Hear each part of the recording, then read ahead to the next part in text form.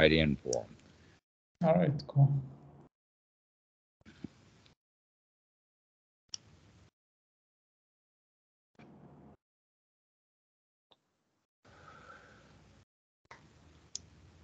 Does anybody see the counter starting up? I still see 0.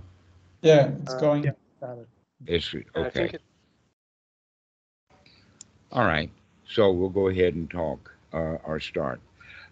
Martin, you had a question about um, pity and yeah, the thoughts of wanting it, exactly. and that anything that we want that we don't have is a kind of suffering, and it can get worse. And what I mean by that is that whenever we want something, well, let's start at the beginning. Liking.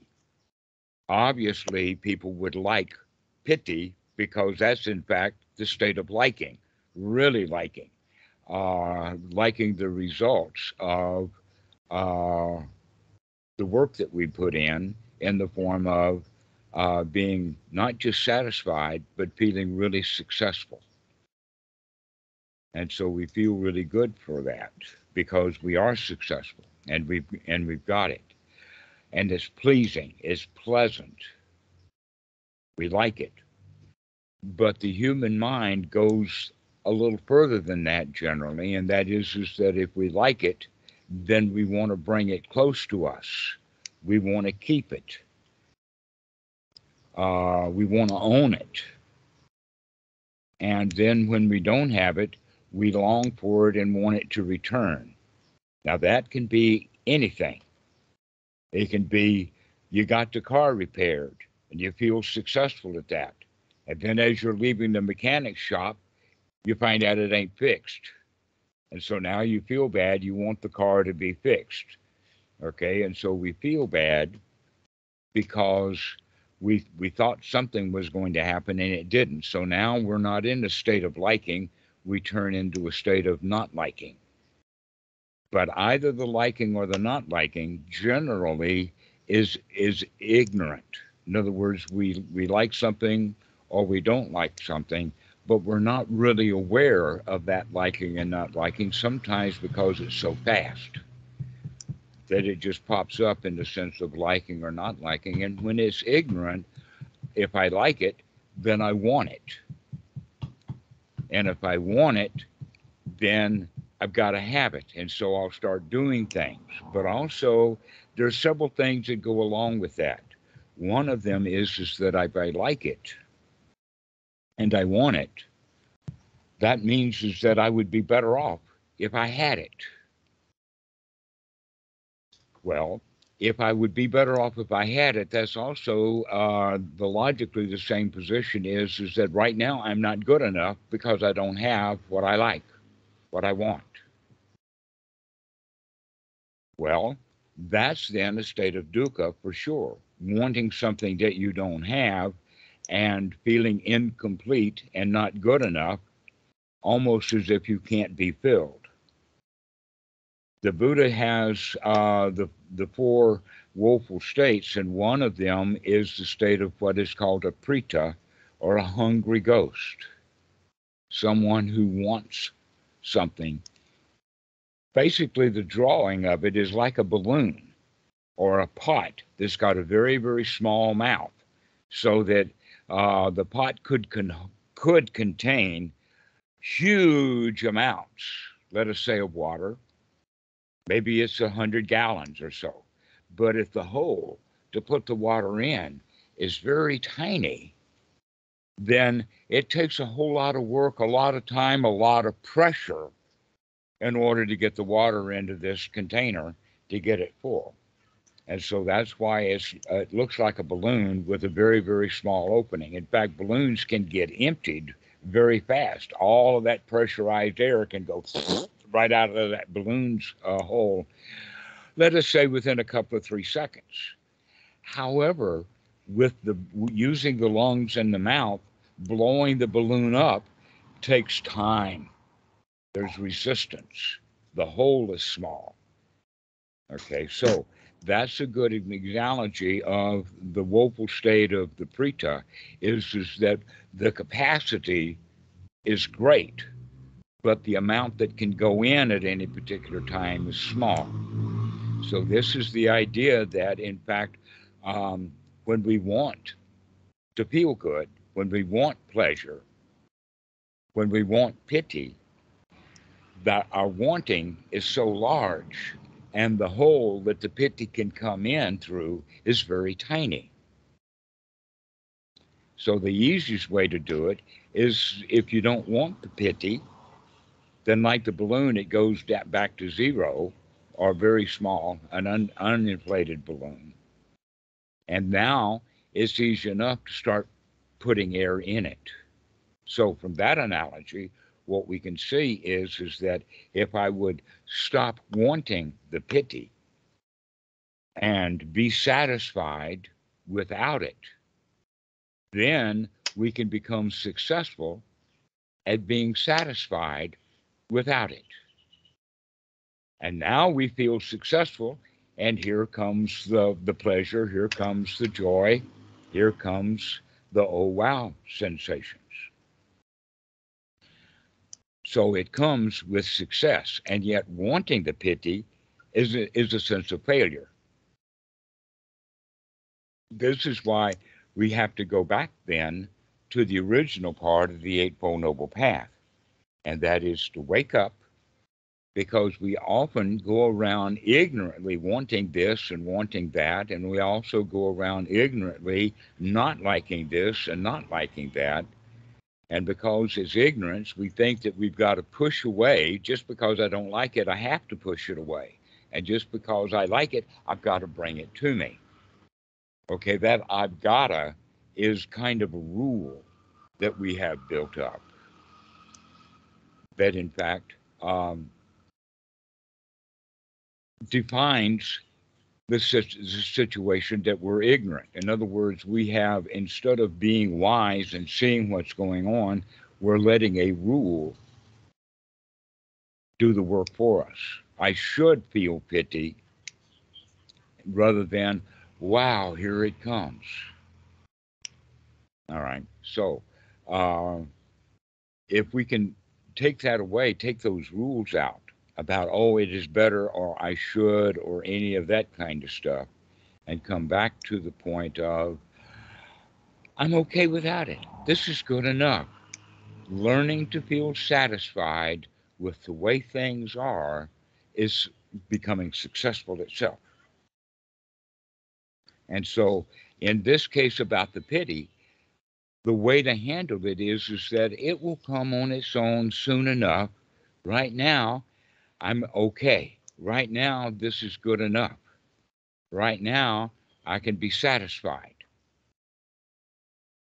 So this is how we do. Back to that Eightfold Noble Path is to wake up, take a look, and recognize that wanting something is painful. And so let's change that wanting into being satisfied without it. Recognize that, yes, it's very pleasant, I like it, but I don't want it.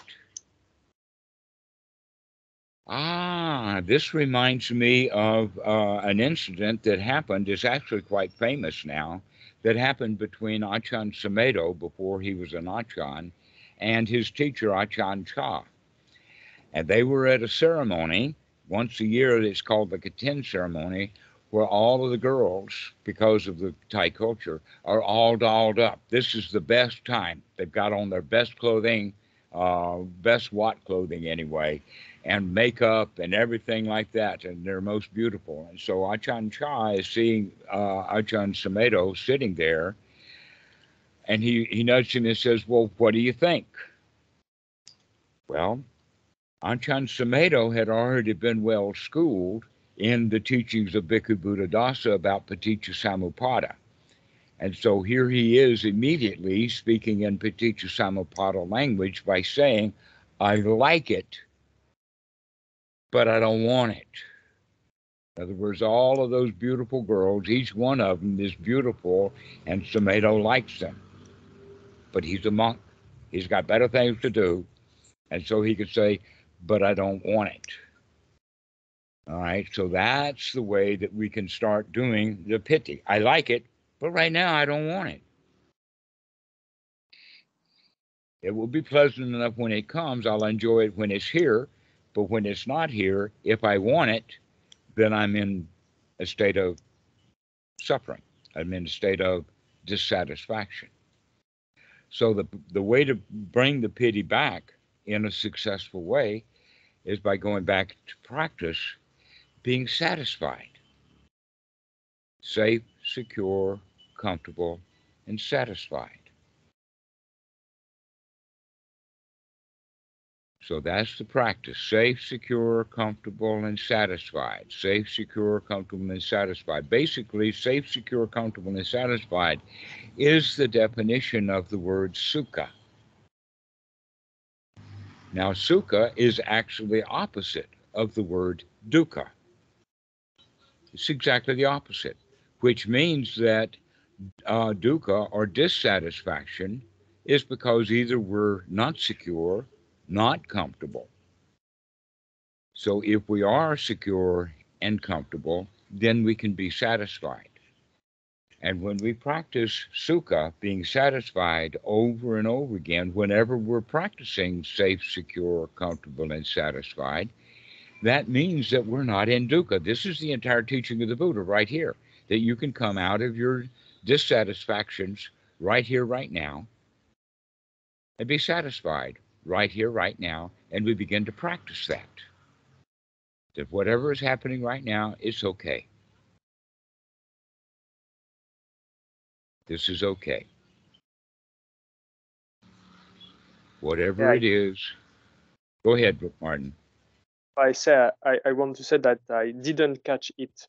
I was thinking that it was my confusions that bring me the dukkha, but in fact you're right. I was confused because I was looking how to get the piti, and so I started to look. I practice it, but then I look, on the internet, on my book, on stuff like that, and that's when the confusions come in. In fact, but I I have the sati to wake up, but I wasn't looking deeply enough, and so I didn't see that it was the wanting the pity that was the start. I'm sorry, what? I didn't catch Uh, that last thing. I didn't catch that it was the wanting that was making me in dukkha. I was thinking it was the confusion. Mhm. All right. Well, now that we understand that the whole point of the Eightfold Noble Path is to come out of the dukkha, and that the easy way to do that is by in this moment wake up. If you can remember to wake up, sati, to wake up and to see how you feel right now, how you think right now, so that you can begin to change that. You can change the way that you think, and then you can basically talk yourself into feeling good.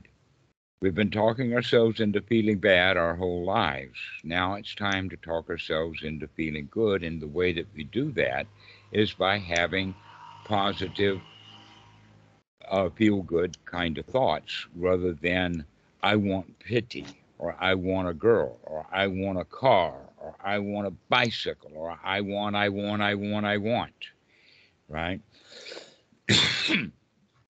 Making us feel not whole, not complete, not good enough. So let's have some thoughts about, well, we are good enough. This is good enough. Things are good enough. Because in fact they are. That a way that you could say that you were okay, you were living your life, and then you walked into Buddhist door and you hear this word piti, and now you become dissatisfied.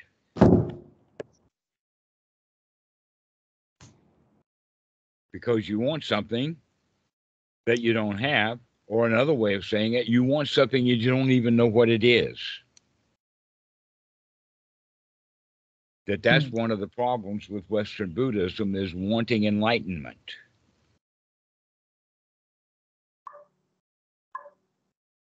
And they don't even know what enlightenment is, but they want it. And so they're in a state of deprivation, a state of lack, a state of dissatisfaction. Oh, I want this. I want enlightenment. They don't even know what it is.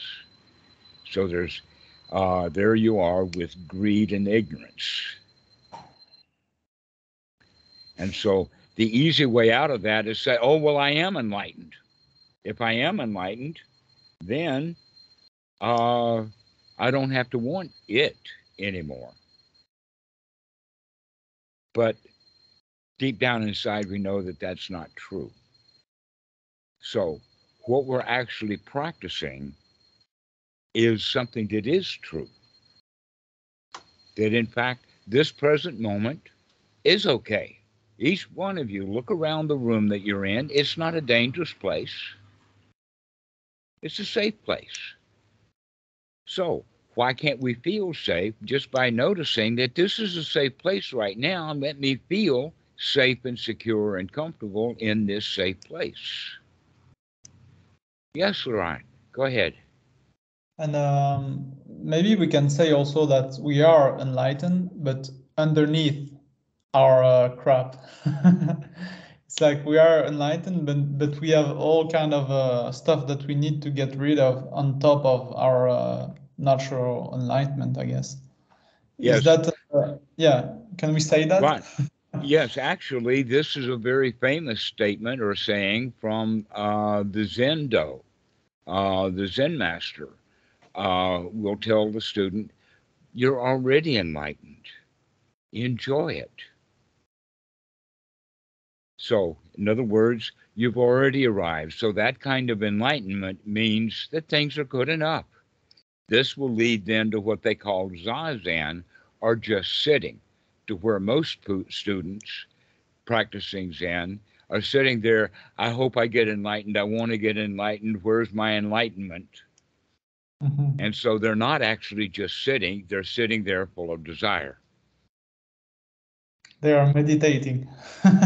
So Really when the hard. Zen master comes by and say, you're already enlightened, give up on wanting that. You've already got that. And so the students will say, okay, all right, I'm enlightened. Let me just sit. Let me just enjoy the moment. But another problem is the word enlightenment itself, the word enlightenment, because of, for one thing, it has nothing to do with the teaching of the Buddha, but it does have a whole lot to do with history, with the Catholic Church and the foibles that the Catholic Church was having. Oh, let us say from basically about 1500, 1600, 1700s. By then, within that time frame, the Enlightenment is over and the Industrial Revolution started. We can also call it the Renaissance or the redo or the remake. And we can say that it basically all got started with the Gutenberg press, which actually was movable type. Because you see, before the Gutenberg press, there was only one way. In fact, the Chinese invented it by having what they call block typing, to where the entire page had to be carved into wood backwards, or a mirror image of it, the whole page. And so writing a book took years, but you could make, by having all of these blocks, let us say you had a 300-page book, then you have 300 blocks. All right. But the Gutenberg press was, somebody got the idea, let's cut those little blocks up into the letters and let's have a whole lot of them, like a whole bunch of T's and a whole bunch of Q's and a whole bunch of R's, etc., like that. And we can also have them in different sizes or fonts or different styles. And so now we've got a whole room of these things that were all carved out, and we can take them, and within just a few minutes, we can actually do it. The guys are so fast at the speed of reading, they can assemble these blocks into the rows and then bring that page and go through the press and press it down and have that page. And so a book now is actually quite easy with the Gutenberg press. And that revolutionized everything because that meant that the printed literature could be widespread. And the first thing that the Gutenberg published was the whole Bible. Well, the Catholics, you see, they'd been keeping the Bible all to themselves. Basically, it wasn't the Catholics were keeping it. It was the fact that nobody had access to it without going to a library where somebody had a handwritten copy of it, possibly not even bound together the whole thing.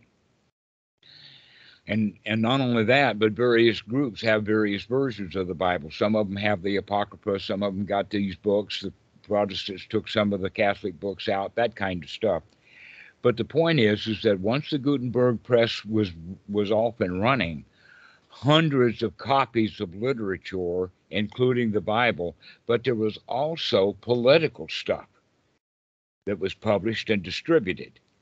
And this was the cause of that revolution. It caused a war that lasted 100 years. They call it the 100 Years' War. I don't remember exactly the dates where it started and when it ends, but it was something in the 1500s going into the 1600s where Europe was totally at war. So by the time of the 1600s, the knowledge of the New World, I mean, you had a few explorers in the late times, Columbus, 1492, and then Vasco da Gama and some of the early guys, but things really got rolling about 1600. 1611, 1609, 1619 was when they started bringing slaves to the West, when they started having the Pilgrims come on the Mayflower. All of that kind of stuff happened that was still part of that Renaissance. That was the age of enlightenment. That word enlightenment has now got pinned onto what we're actually practicing now, and that we could say that it is somewhat descriptive. It's not a bad word to use, it just needs to be defined properly. And the way that we can define enlightenment is not way off there, way up there where the Buddha and the Jesus and, Mahavir and all of that are, way out there. But rather, enlightenment is something that you can do right here, right now. And what we can do is, well, let's look at the word enlightenment. The word enlightenment has the word light in the sense of turning on a light, daylight, shining a light on it, has to do with knowledge that we can see clearly. So basically, on the Eightfold Noble Path, that waking up is kind of like turning on the light. And now we can look and we can see. And then the next definition of the word enlightenment has to do with the word light, which means not heavy, to lighten up. All right. So whenever a new student wakes up and looks at what's going on, he can see that this is heavy. Let me drop it right now. So you go through enlightenment within a short period of time. And we can do it over and over and over again. In fact, if we keep doing that, then we'll have that way high up there kind of enlightenment that people think of as permanent, because we're practicing at this very temporary right now level. That in fact, it's not necessarily true that you're enlightened right now, but it is really definitely true that you can be enlightened within 3 or 4 seconds. All we have to do is wake up and drop whatever we're carrying that's heavy, that we can wake up and see what's heavy and then drop it. We can wake up and see what's heavy and drop it. This is the Eightfold Noble Path. 3 of the items on the Eightfold Noble Path: to wake up, take a look, and drop it. That's enlightenment. Now, one more point, and that is that when we do that over and over and over again, we begin to feel that not only is this satisfactory, but I can do it. We add that element of success. We come out of the loser's position into the winner's position of I can do this. So you got both your hands up. Corey, you go first. Okay. So would it be correct in saying that when the Buddha became enlightened, he ultimately disrupted everything? And would that be a correct No, way? no. He drops one thing at a time as they occur, one by one as they occur. Now, one of the qualities of wisdom is that we no longer put ourselves into situations. An example of that is the young man goes to the disco, he sees all of those beautiful women that are already got a guy, and he gets really jealous and wants something. But if he recognizes every time I go to the disco looking for love, I wind up feeling bad. Maybe it would be better if I don't go to the disco, that I'm okay without going to the disco, right? And so that kind of stage is that the wisdom will keep us out of danger. We can see things in advance, and so we don't get into that kind of danger. And so we kind of get used to being in a copacetic homeostasis because we're able to keep the dangers away through wisdom, as opposed to having to deal with danger that we've ignorantly walked into. This is why we have the quality of getting away from it all. What is all of that we're getting away from? All of the stuff that would be dangerous for us, in the sense of, I see it, I want it. I got to have it. I see it, I hate it. I got to kill it. This kind of mentality, if we are able with wisdom to stay out of those actual situations, or if the situation occurs, I cannot let it come in and affect. So the wisdom is always that quality of seeing in advance. So I would say there's two kinds of seeing then: the seeing of what's happening right now as it's occurring, and then begin to make the connections. All one and two lead to three.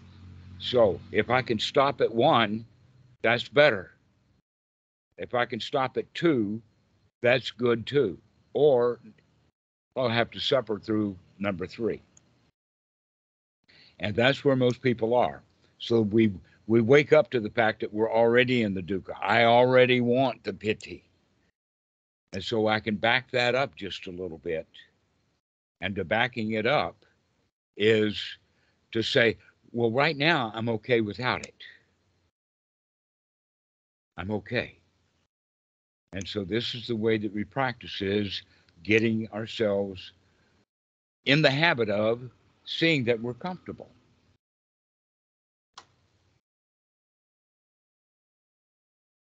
Getting in the habit of seeing that we're comfortable.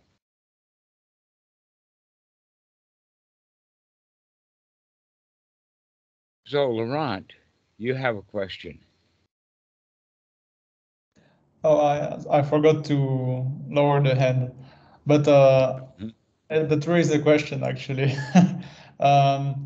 So what you do during the day, like in your life, usually we do it because we want stuff. So the kind of work we do, the people we meet or want to meet.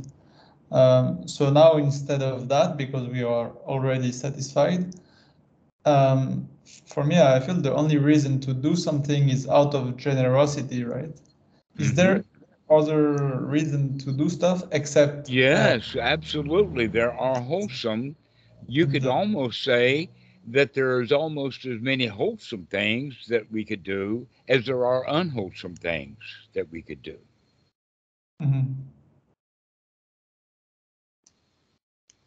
So the only reason to do something is for the requisite or generosity, right? The only wholesome reasons. Yes, generosity actually, as we see it, becomes a duty of the Dhamma. We have a duty to be friends with people. We have a duty to not cause other people's dukkha. But we also have the duty not to cause ourselves dukkha. Or we could say it this way, that if we do our duty to, let us call it the overlord of reality, we do live in a real world. It's kind of an overlord. And that you could say then that that overlord of reality can be defined as the Dhamma. And that if we go against our duty to the Dhamma, then there will be suffering or dukkha.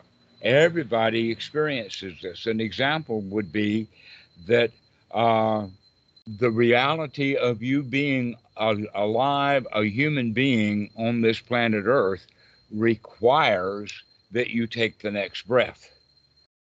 That's your duty. You have a duty to take the next breath.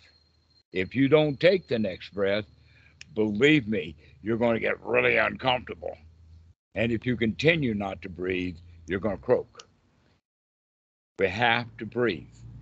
That's our duty to the Dhamma.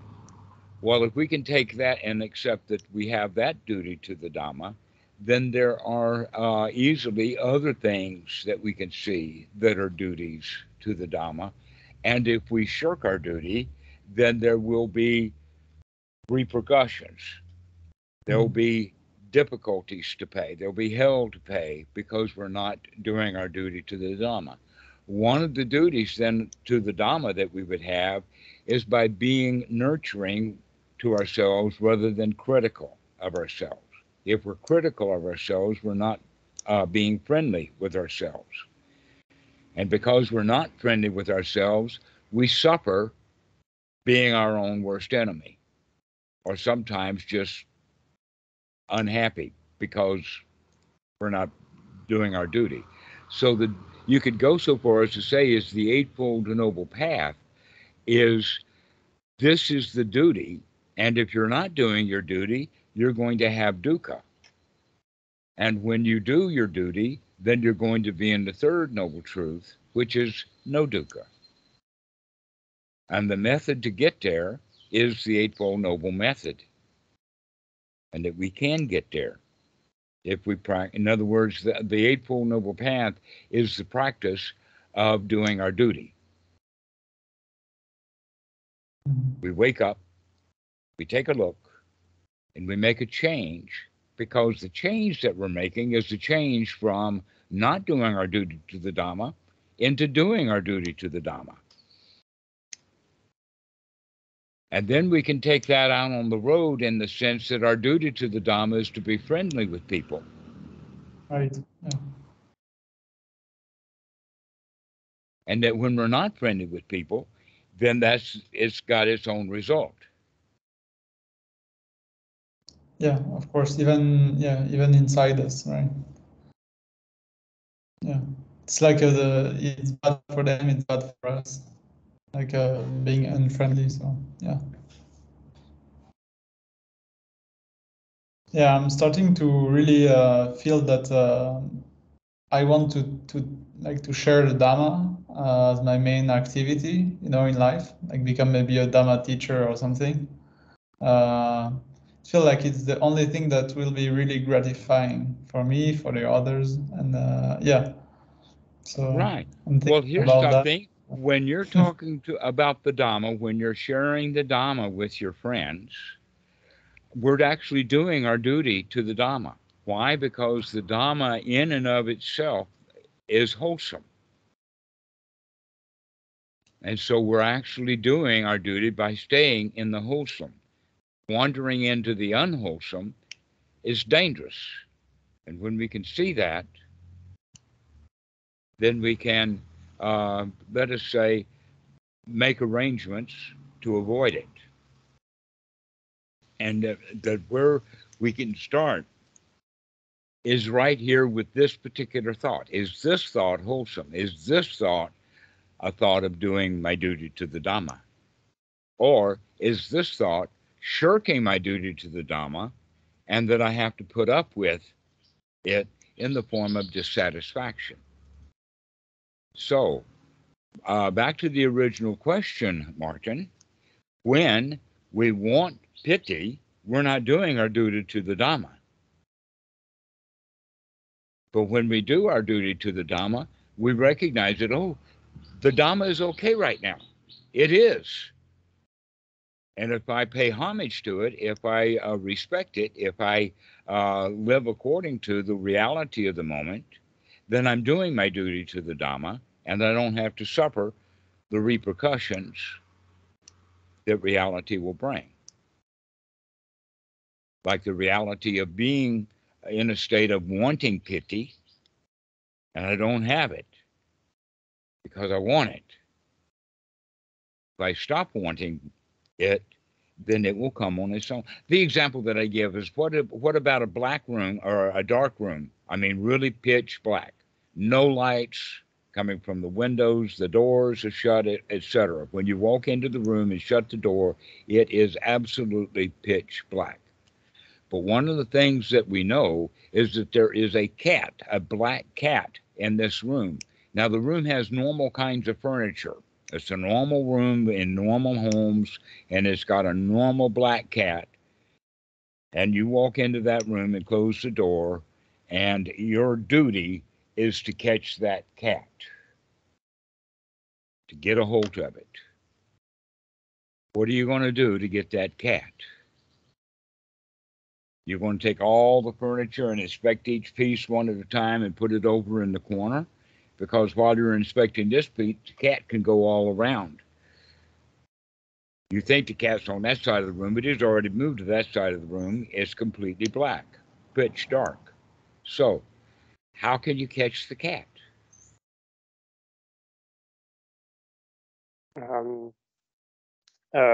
Maybe I can use cat food, something nice to bring him to me.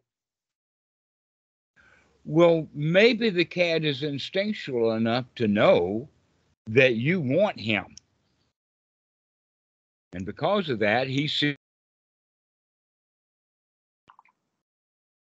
Okay. So maybe I just sit down and wait for him. All right. All right. Now we're cooking. Yes, that in fact the cat will come to you if you sit down and wait. But while we're waiting, if the cat hasn't come yet, we say, where's that cat? Where's that cat? We'll start stirring around, start looking for the cat. And then the cat's not going to come. So we can think of the piti as like that. It's not going to come while you're looking for it, while you're struggling for it, while you're trying to capture it. The better thing to do is to sit down and get your mind off of what you want and just be satisfied. And when the cat of piti recognizes that you're not dangerous, then like the cat, the piti will come. It comes in the form of feeling successful. And the success comes from the feeling of being satisfied. If we keep practicing satisfaction over, I mean, here's a question for you. Would you rather be satisfied or dissatisfied? Satisfied, of course. Of course, right. You would rather be satisfied. Why do we spend so much time being dissatisfied? Like wanting piti, you're dissatisfied. When we recognize that being satisfied is a much preferable position to be in, then we want to practice it because we've been practicing so hard being dissatisfied with everything our whole lives. We're taught to be dissatisfied. We're not taught to be satisfied. We don't get much support for being satisfied. In other words, the teacher says, pop quiz time, here's the test, and she hands it out to all of the students, and all the students get really busy, and one kid is just sitting there saying, well, I'm okay.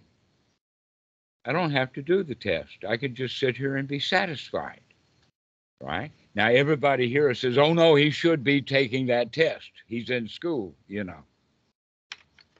Well, the the whole idea of school is that you're dissatisfied. And so we go from first grade to second grade all the way up to university. We get a PhD, and all the time that we were working on it is because we were dissatisfied. And now we got a PhD. We have momentary satisfaction. Maybe whenever we think about the PhD, we can be satisfied. But basically, we're in the habit of being dissatisfied with all kinds of stuff. Now, the student who is satisfied without taking the test, maybe he's satisfied because he already knows the literature, which was the important thing, not that he can pass the test. That in this regard, they call it kibitzing, and that comes from poker or auditing a class. The kids who audit a class can get more out of the class because they want to be in the class. Most of the kids are in the class because they want a grade. And so auditing your way through an education is the easy way out because you're only taking the courses that you want to take. And you're getting your education anyway. So this is a way of recognizing that our whole society is set up to keep us dissatisfied. And what we can do instead is start to practice being satisfied. Yeah, I don't know everything, but I know enough. What enough do I know? I know how to be happy. That's all I really need. Most of the people are working really hard, getting all kinds of knowledge so that they eventually will be happy. And yet they're not practicing being happy. They're practicing getting things. So here's the whole practice is to practice being satisfied, to practice recognizing when we're not satisfied, like I want pity, and say, it'll come. I don't have to tear this dark room apart getting that cat called pity. I can just sit here being satisfied, and the cat will come to me. That by practicing being satisfied over and over and over again, we practice being satisfied, we become successful at being satisfied. And that success, that's the pity, the quality of the feeling that comes with the knowledge of being successful.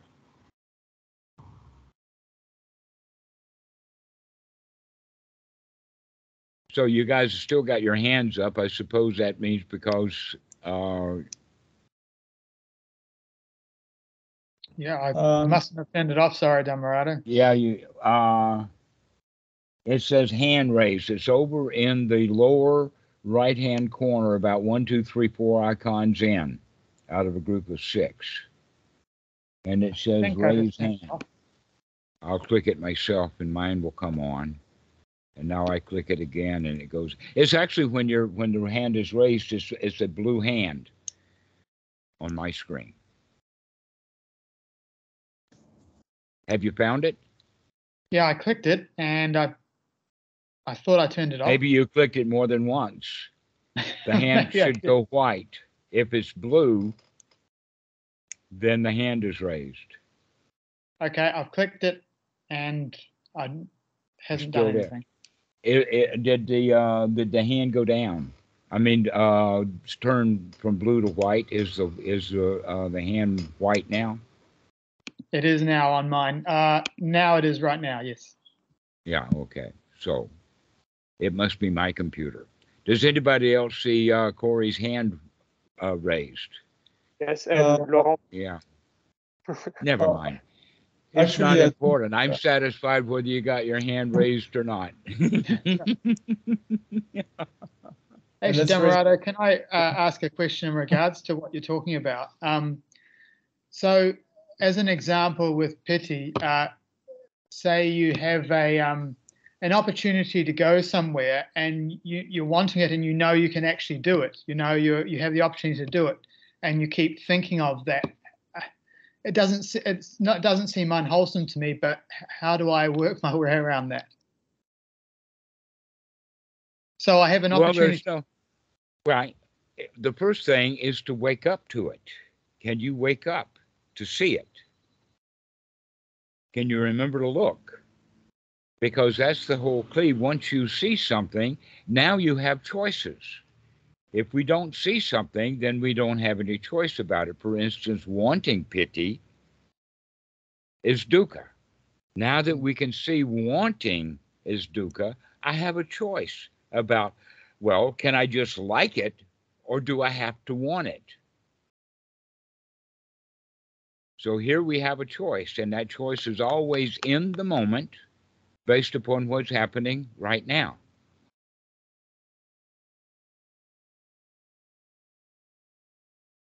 Yeah.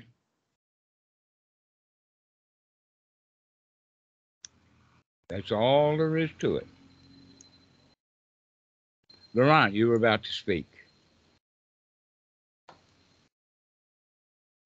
No, never mind. It was about the head. Never The head. mind, we'll start again. All right. Well, I think that, Martin, we've covered the topic about the piti and wanting piti rather than being satisfied without it and recognizing that that satisfaction is success, and then the piti will come, the feeling of success. But the feeling of I want it and I don't have it is the feeling of not being successful. And oftentimes it happens that when people don't even know what it is and they're practicing correctly, and then they do get the piti. But once they see how good it feels to be successful, now they want it again. And so their wanting now is preventing them from being able to get it. But if they would practice exactly the second time the way that they did the first time to get it, the first time they didn't even know what it was, so they're not wanting it. So the thing to do is just kind of forget all about it. You just say, this is good enough. This moment is good enough. That's all I need. This one's good enough. We don't have to know everything, just enough. I don't have to feel wonderful, just good enough. I don't have to have the entire hotel's buffet for lunch. Just a plateful is satisfying. But the Yeah, thank you. greed would say we got to have it all. Yeah, go ahead, Martin. Oh no, I was just saying thank you. So You were saying what? thank you. Thank you. All right. All right. Yes. So never mind. Start again. We're satisfied. This is good enough. Now, there's actually, to be honest with you, a stage after that. And the stage after that is the feeling of being wealthy. So we go safe, secure, comfortable into feeling satisfied, into feeling successful. But when we keep feeling successful over and over again, now we have something that we can easily give away. That momentary feeling of success. That's our duty to the Dhamma now. Our duty to the Dhamma is to share the joy, to share our good feelings. Because in fact, that's a skill to be developed, is the skill of sharing. It's called mudita, or sympathetic joy, as opposed to sympathetic arguments, or sympathetic anger, or sympathetic, uh, the other word for pity, like having a pity party. Everybody misery loves company. But our duty to the Dhamma is to not jump in and be miserable with them. Basically, our job would be to commiserate with them enough to get their attention and then to bring them out. It's called pacing and leading.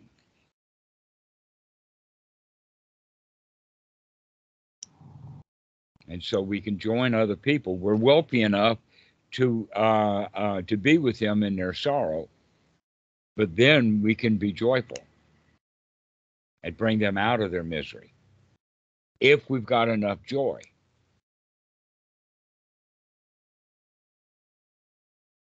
Well, I'm wealthy with it, so why not? Yeah. One of the examples that I would use, this was with a guy. Basically, the situation was that his dad kept watching Fox News and arguing with the television nonstop, getting himself into a great big bad feeling state on a regular basis. And his son would walk through the room or stop, and he couldn't handle his dad, and so he would leave.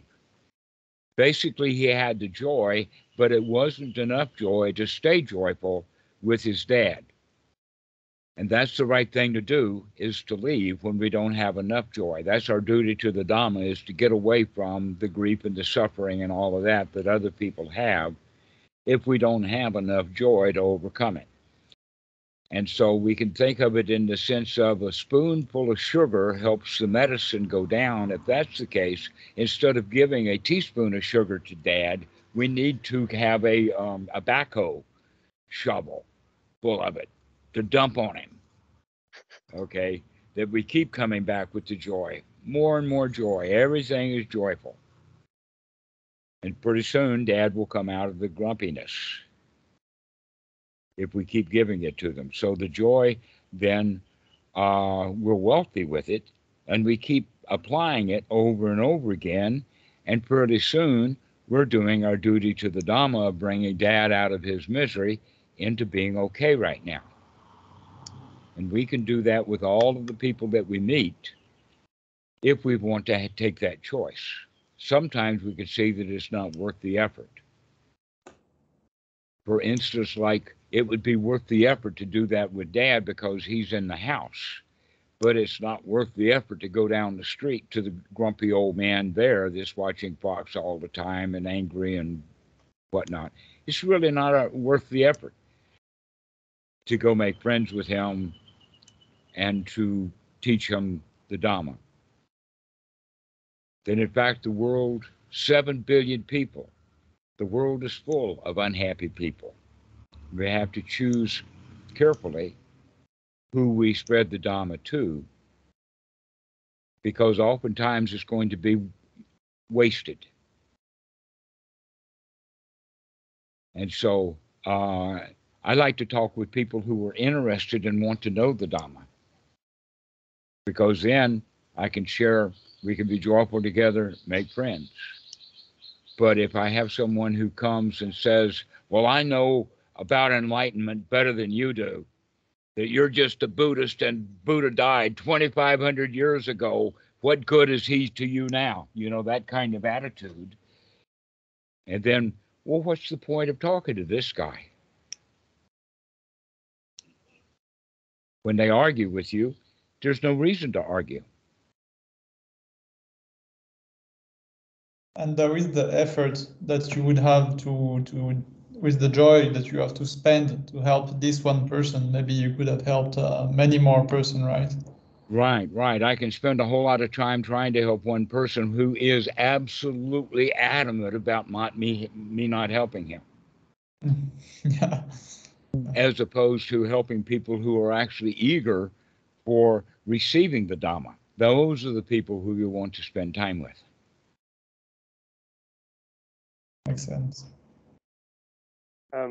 But how do you deal when you are like, for example, living with a person and you cannot just leave the house, for example, during a conversation, and that sometimes that is someone that has not the right view, and you try to help, but you can't. So you see, and but you cannot just leave the house, for example. How do you deal with people like that? Be pleasant on taking your exit.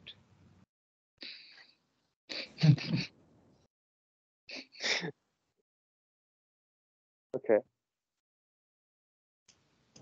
Pleasantly go someplace where life is good, rather than intentionally finding places where there's a whole lot of dukkha.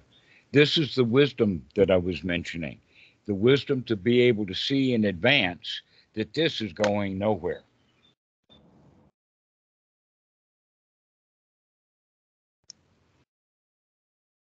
This is going nowhere. And when you can see that, you say, okay, let's go someplace else. So happily take our exit. I recommend for people who are in an argument with somebody to say, oh, well, I got to go to the bathroom. And going to the bathroom is often time enough to chill out, cool down, and maybe they are chilling out and cooling down too. Pretty good. Thank you. And if they're not, then there's no reason to argue. That in fact, one of the skills that I would say that we want to develop is by learning how to not argue with our own self, we can learn how to not argue with other people. That when we're arguing with ourselves, we're in confusion, we're in doubt, we're in uncertainty. Basically, what it is it's a dialogue between the parent and the child, where the parent is saying, you got to do this, you got to do that, and the child is saying, I don't want to do that, that's too much work. Or the parent is criticizing the child, saying, you're not good enough. You should improve, you should be better. So we set a bunch of standards for ourselves that wind up being painful. And yet there are standards that we do want to set ourselves, and the standard that we really want to uphold is the standard of dukkha, dukkha nirodha. Or let us have just one rule. If we can see the dukkha, if we can see the dissatisfaction in what we're doing, now we have a choice to make a change to it so that we can come back to a state of satisfaction. All there is to it. Practice over and over and over again. Every time we get dissatisfied, hey, I can do that. I got a choice here.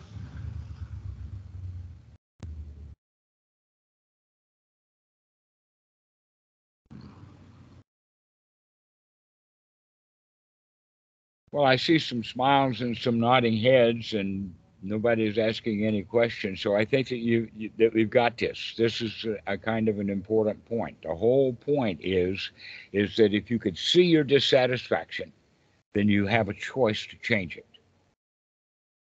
And seeing that I want piti means that you're dissatisfied without it. So coming back into a state of satisfaction, like sitting down on the floor, instead of looking for the cat, we just sit down on the floor. And the cats are curious, they'll come, so long as they see it as safe.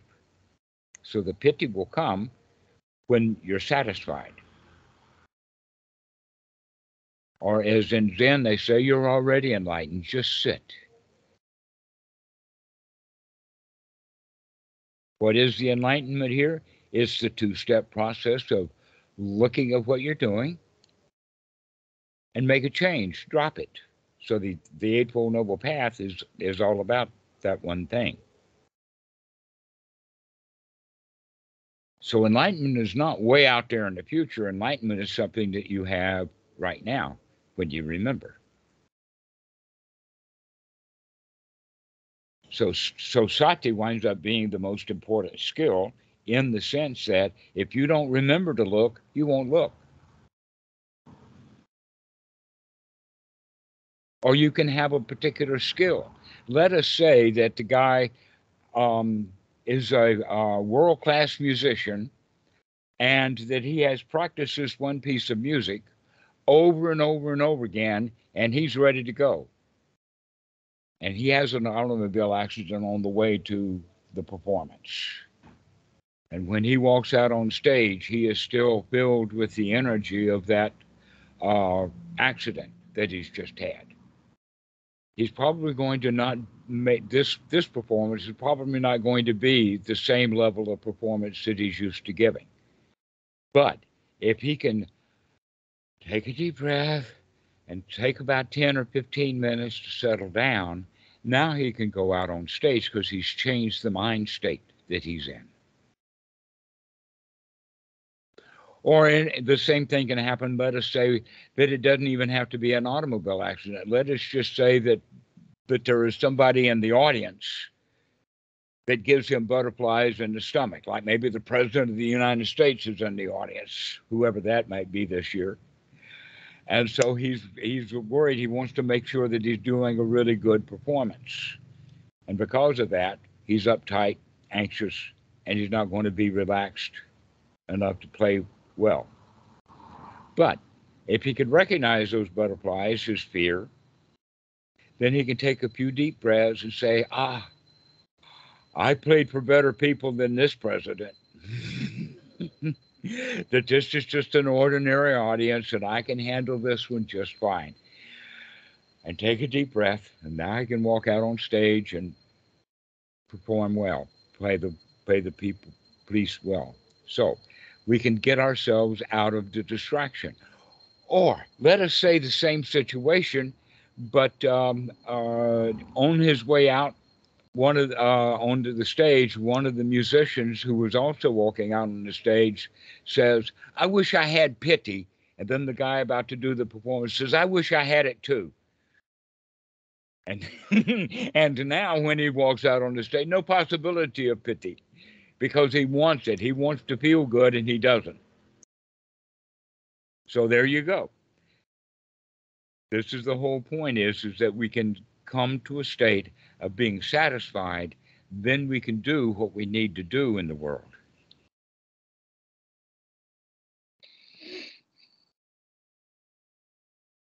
So this is the whole idea then, is to come to look at what we're doing, to see our dissatisfaction, and to make a change so that we come back into a state of satisfaction. This is good enough.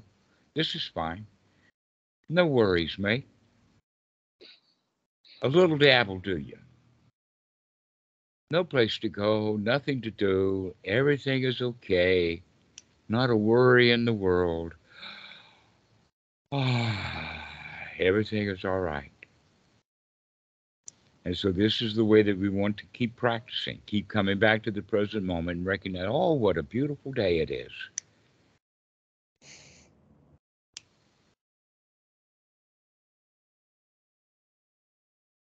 Oh, what a beautiful moment. Before this call started, I was tired. Now I feel good. Thanks, guys. Thank you, Dhamma. Yeah, thank you very much. Laurent, where are you now? You're in your room, I know, on Koh Samui, but what have you been up to? Well, I've been meditating mostly at home and trying to transfer, what I learned during the retreat in a more mundane life. So it's been an interesting experiment, and made me more clear about what I want to do with my time. And the duty to the Dhamma, as I was saying. But I think next week we are going to Papay. So it's like a monastery in north of Thailand. I'm going with Daniel. So good. Well, where is Daniel now? Is he in a retreat someplace, or is he hanging out on the beach, or what? He's back home. He went back home to see his friend and family. Oh, he's back in Europe. Yeah. So he's coming back on the 8th of next month. And I have to do a visa run before, but then we are going to Chiang Mai, north of Thailand, spending a few weeks with the monks. So that's going to be great too. The last time that I talked to him, which was just a few days ago, David says that things are really happening now at Wat Khao Tum, that they're actually running retreats. So not only is Tukata back, but so is perhaps Pramarut or whoever was running the retreats. And so I think that he's there on Wat Khao Tum. I'd like to hear from him too. Have you heard from David? Yeah, I called him yesterday. Yesterday I had a video call with David, and he told me that Wat Khao Tum wasn't so good actually because the Tukata is there, the lady, but she doesn't teach, and she's getting kind of old, and not very like present. And the thing is, yes, she asked. I know she's gotten old and forgetful and yeah, and she asked for like 5,000 baht for a few days of him staying there. So he paid eventually, and he left, and he went to another wat, which was better because he could live like the monks and go with the monks in Pindabat and everything. So I don't know the name of the other monastery, but he told me it was pretty good. The only thing is there was like a guy that was a bit controlling, you know, saying like you should do this and that and everything. But other than that, it was pretty good experience. And now he's going. I think that he's going to Papay. Actually, he's going to the same monastery we are going. So he has to do a visa run, then he's going to be there, and I think eventually he wants to stay there, maybe a more long term near Okay. Chiang. So maybe we'll see him there. Yeah. But he's getting good information about the watts and which one are good for practice and everything. So that's I would really like to valuable. hear from him about that and maybe get some write-ups so that we can put that on our website. Yeah, I'm sure he can be of great help for that. Yeah. Great. Well, if you see him again or talk to him again, ask him to give me a call. All right, I will. All right. Sounds All good. right. Okay, guys. Does anybody else have anything to say? No, that's great. Thank you, Dhammarato. All right. Well, we'll see you guys later. All right. Okay. Good to see you. Bye. Thank you so much. This has been good. Bye-bye, Dhammarato. Bye-bye, guys. Bye-bye. Bye.